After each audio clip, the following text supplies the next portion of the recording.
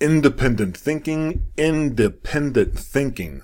What are you? Are you a Democrat, Republican, progressive, conservative, liberal, socialist, communist, right, left, evangelical?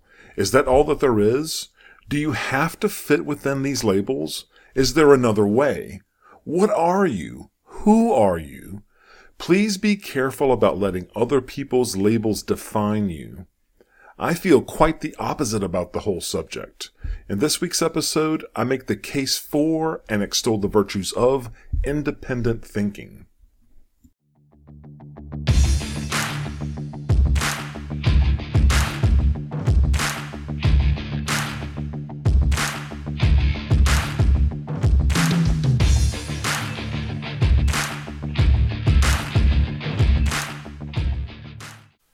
Hi everyone, welcome to the Gentleman's Guide to Flirting. I am David, the author of the book of the same name, Gentleman's Guide to Flirting, available on Amazon.com. I am also your host and the exalted leader of the Gentleman's Guide to Flirting empire. You will be able to find this content on YouTube or wherever you get your favorite podcasts. Thank you for joining. Let's get started. Hello everyone, welcome to episode 27 of the Gentleman's Guide to Flirting podcast. I am David, the author of the book. In this week's episode, I want to talk about independent thinking. Independent thinking. It seems to me that people like labeling themselves and others, and I don't see a lot of pushback on the practice out there. Like I asked in the opening, are you a Democrat, Republican, progressive, conservative, liberal, socialist, communist, right, left, or evangelical? Millions upon millions of people clearly do follow these labels. You may call your various divisions of society other things in your country, but it is my impression that labeling folks is common practice around the world, and I don't personally care for it. I think labeling and following these labels is counterproductive, limiting, and in some cases even dangerous. And I don't think it sets you guys up for success. So I want to invest some time this week exploring the topic of labeling people and living according to labels. Do you have to fit within these labels, right versus left, pro-people versus pro-government versus small government, liberal versus conservative? Is there another way? I say independent thinking is clearly better. What I am not saying is that being an independent thinker is an easier path. I am not sure that it is. It takes a lot more work on your part. So it might not be easier, but done well, it is a better way to live, in my strongly held opinion.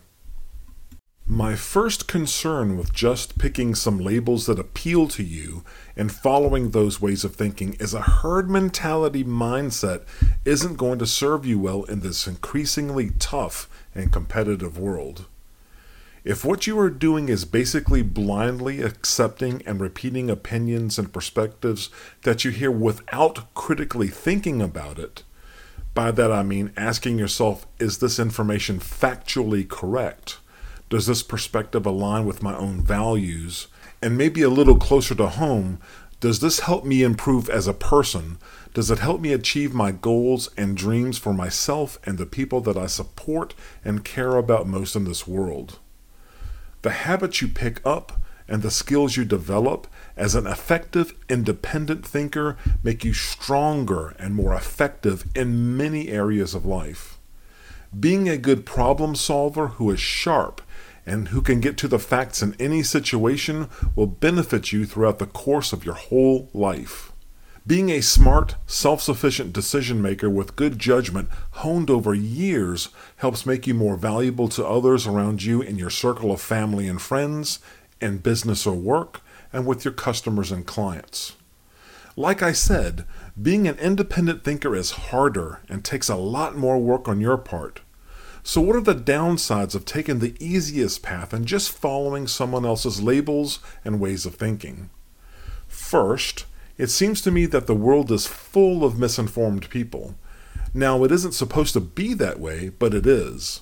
The internet was supposed to have this great leveling effect, with people all around the world being able to access high quality and accurate information at little to no cost and with few barriers. But it seems like the internet has helped amplify disinformation and hostility and anger and has been part of further dividing us. I am not anti-internet, but I am badly disappointed in how things have developed to this point. Second, the world also has an abundance of liars with axes to grind. The world is full of people who couldn't care less if you are informed. They just want you to think a certain way, vote a certain way, spend your money a certain way because it benefits them, not you. This makes independent thinking vital. Live by your own principles. Live by your own values. I believe living by principles, values, and rules that resonate with you and appeal to you at your core is a great way to live and govern your own life. I am not saying there is just one way to think to be successful, but I do give you some great options in the book. Specifically in the book, we have the 10 solid, real-world tested rules on how to deal with the narrower topic of dating and approaching women. But those 10 rules are just a part of a larger scheme of principles and values that we start with and outline in part 1 of the book that is crucial to our whole process and your success in meeting great women. Those same principles and values in part 1 can form the framework for your whole life beyond just dating and relationships with women. Now back to independent thinking. Now, how do you know what's in your head is based in fact and is correct and is right to use as a basis for making your own decisions?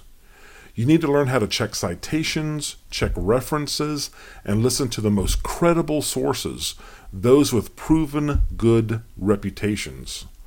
The best description I have come across for how we got into this mess with so much of the information being bad is from Sue Gardner, Sue Gardner. She used to be a leader in the Canadian Broadcast Corporation, and I think she is worth a listen. It is just a few minutes long, and I think it is well worth your time. I'll conclude with this material from Sue Gardner, and we will be back next week with another great episode. Enjoy Sue's perspective. I want to take a minute for us to remember the early to middle days of the internet. So when the internet first came along from 1990 until maybe as recently as 2005, 2007, 2010, we felt, I think many people felt many different things, but I felt, and many of us felt, that the internet was going to have a great leveling effect and a kind of democratizing effect on people. Suddenly, for the first time, we could communicate across large distances instantaneously with people pretty much anywhere in the world. Countries that were repressive, authoritarian regimes had a harder time censoring news and information. And so their people had access to material that they hadn't previously had. We started seeing sites like Wikipedia develop. And even the mainstream media itself, which historically had taken a kind of a gatekeeper function by accident, it couldn't do otherwise. Even the mainstream media was kind of opening up, and we were seeing that people were now having access to what was in effect their own printing press, their own ability to publish. That was going to open up and democratize access. People would get a voice who had historically been marginalized and disadvantaged. And so we thought, or many of us thought, that the internet was going to be a great thing for humanity and make us wiser, smarter, more compassionate. In the intervening years since then, I think we can now pick out, there are 3 what I would characterize as sort of troubling trends or precursors that kind of point the way to the election result in the United States. So I'm going to talk through these 3 things that some were visible at the time and some are probably only now becoming obvious to us in retrospect. The first is that the internet famously has broken the news industry, famously and accidentally. It used to be that it was possible to have a news company that was profitable and successful. Throughout much of the 20th century, that was the case. In those days, ordinary people, you and me, we did not pay the full costs of the news that we consumed, and we did not have to. It wasn't necessary. And that was primarily because of advertising. So advertisers were heavily subsidizing the news industry. That was broken accidentally by the internet. Today, we find ourselves in a situation where roughly 80 cents of every digital dollar, which today is most dollars, that is spent on advertising goes to Facebook and to Google, and that leaves about 20 cents, depending on the numbers that you look at, about 20 cents left for everybody else, which includes the news industry. And so the result of that is that the news industry, their business model, their revenue model, has been essentially shattered, and they have a lot less cash to work with than they used to. You can see that in this chart, and if you're involved in news or you hang out in circles that care about news and the future of news, you've probably seen a version of this chart before. We call it the holy shit graph. And it shows the cliff, right? So you can see a very healthy industry for decades and decades, and then around about 2000, the revenues just fall off a cliff. The end result of that has been, in the United States today, we have about half the number of working journalists that we had about 20 years ago. The picture is a little bit different depending on the country that you live in, but the story is essentially the same. And what I would say is that we are only now at the very beginnings of feeling the societal impact of that loss of journalists. The second trend I'm going to call out is that the internet has developed into a machine for micro-targeting and persuading people. For the first 10 or so years of the internet, it didn't really have a business model. And there is a guy in California who runs a website called Pinboard. His name is Matija Czvgloski. And Matija says the business model for the internet was initially storytelling for investors. And so you went to VCs and you told them a story about how you could achieve, hockey stick growth, and you would make a lot of money in the end. If you could persuade them, you got a lot of money to work with. The internet now has developed a business model. It's developed two. One is for some kinds of entertainment properties, subscription model is working. And for practically everything else, including the news media, the model that has taken root is one of advertising. But advertising on the internet today is radically different from the advertising that our parents were used to. So here's how advertising used to work. You wanted to reach a lot of people, and so what you did was you bought time on television programs or in print media, and that worked okay. And in doing that, you were only able to very loosely target groups. So you could target, American families or people living in Toronto or teenagers, but you were really only able to target big, broad groups, and you couldn't actually be sure that you were going to reach the people you were trying to reach. That has all changed today. So today, let's say this is me. I joined Facebook. And when I join Facebook, I voluntarily give up a certain amount of information about myself, my gender, the city that I live in, the college that I went to, and where I work. And then as I wander around the internet, I'm constantly exuding more information by the things that I like, the things that I tweet, the stuff that I comment on, things that I buy. I manually update my own profiles. And so I'm constantly sort of putting out a fog of new data. That data is collected, for example, by Facebook, but not only by Facebook, and put in a container which is named for me and specific to me. Now, if I were an advertiser and I want to reach people like me, I would do that through Facebook. I would use the Create Ad link, which is accessible to anybody. You don't need to be, I can make ads on Facebook. I could look for women who are adults, who are college graduates, who live in San Francisco. I could narrow it to women who were originally from Canada. I could narrow it further to people who are interested in technology. And then I could narrow it even further, let's say, to people who are fans of Margaret Atwood's book, The Handmaid's Tale.